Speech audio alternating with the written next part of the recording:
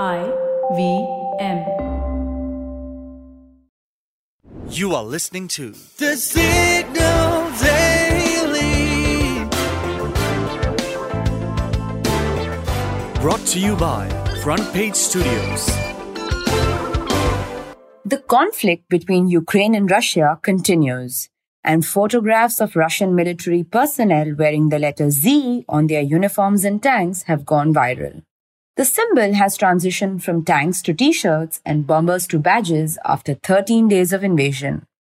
After that, the letter began to appear all throughout Russia. Z stickers may be found on the rear ends of vehicles, and one talk show host even showed up wearing a t-shirt with a giant white Z on it. So regarding the mystery behind the letter Z, several theories are making rounds on the internet. Military specialists' most common explanation to decipher the symbol is that it was inscribed according to various places where Russian forces are generally stationed, with Z possibly standing for Zapad, meaning West. Apart from Z, other letters such as O, X, A, and V were also discovered. So, pro-Kremlin Russian military specialists believe the letter V stands for Russian President Vladimir Putin and the letter Z stands for Ukrainian President Volodymyr Zelensky. And social media users have managed to modify the letter Z to resemble the Nazi insignia. However, the Russian Defense Ministry said that the letter Z relates to the initial letters in the Russian phrase Za Pobedi, which means for victory. From what I have understood so far, Russia has had a tradition of using symbols to rally support for its army. The Guardian report suggests even during Russia's takeover of Crimea, the orange and black patterned ribbon of St. George were aggressively popularized. Looking back over history, in the present scenario, Z appears to be a sign of Russians supporting the invasion of Ukraine.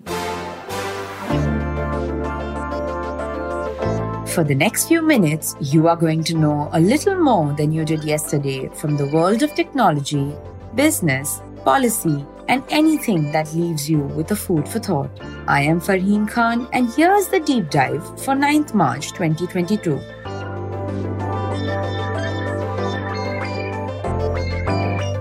Tiger Global, the world's largest startup investment firm, is now looking to change its funding approach.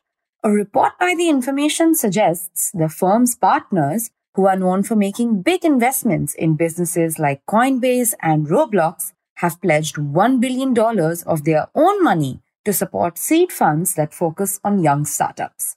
The partners in Tiger Global will spend over $300 million in the funds each year for the next few years as a part of that plan. But why is this step important? Well, there are two reasons. For one, Tiger Global usually invests in big firms, that too at a later stage. And the second reason is its flagship hedge fund. Several hedge funds have incurred significant losses in the last few months as US tech equities, in which many of them held positions, have plummeted. According to the Financial Times, a group of Tiger Cubs headed by Chase Coleman's Tiger Global, Philippe Laflaun's Co2 Management, and Glenn Cushere's Light Street Capital recently funded a similar batch of startups including Peloton Interactive, Zoom, and Block. In the initial days of the pandemic, such firms were huge winners. However, few stocks such as Peloton have plummeted from their peak levels as investors doubt their sustainability in the post-lockdown era.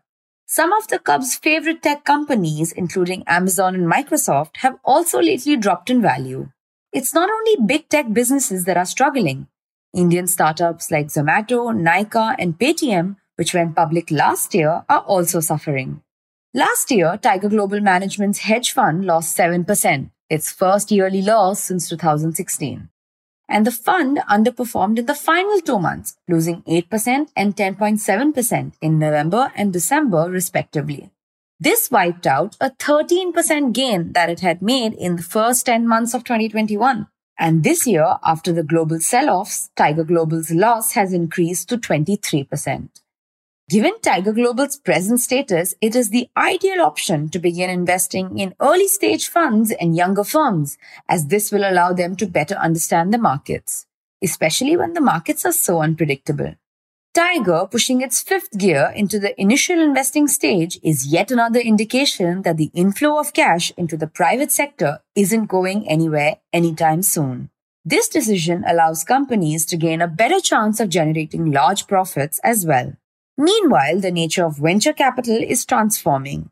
Tiger Global isn't the only company that has shifted its strategy. Last year, in our newsletter, The Signal, we told you about Sequoia's new strategy.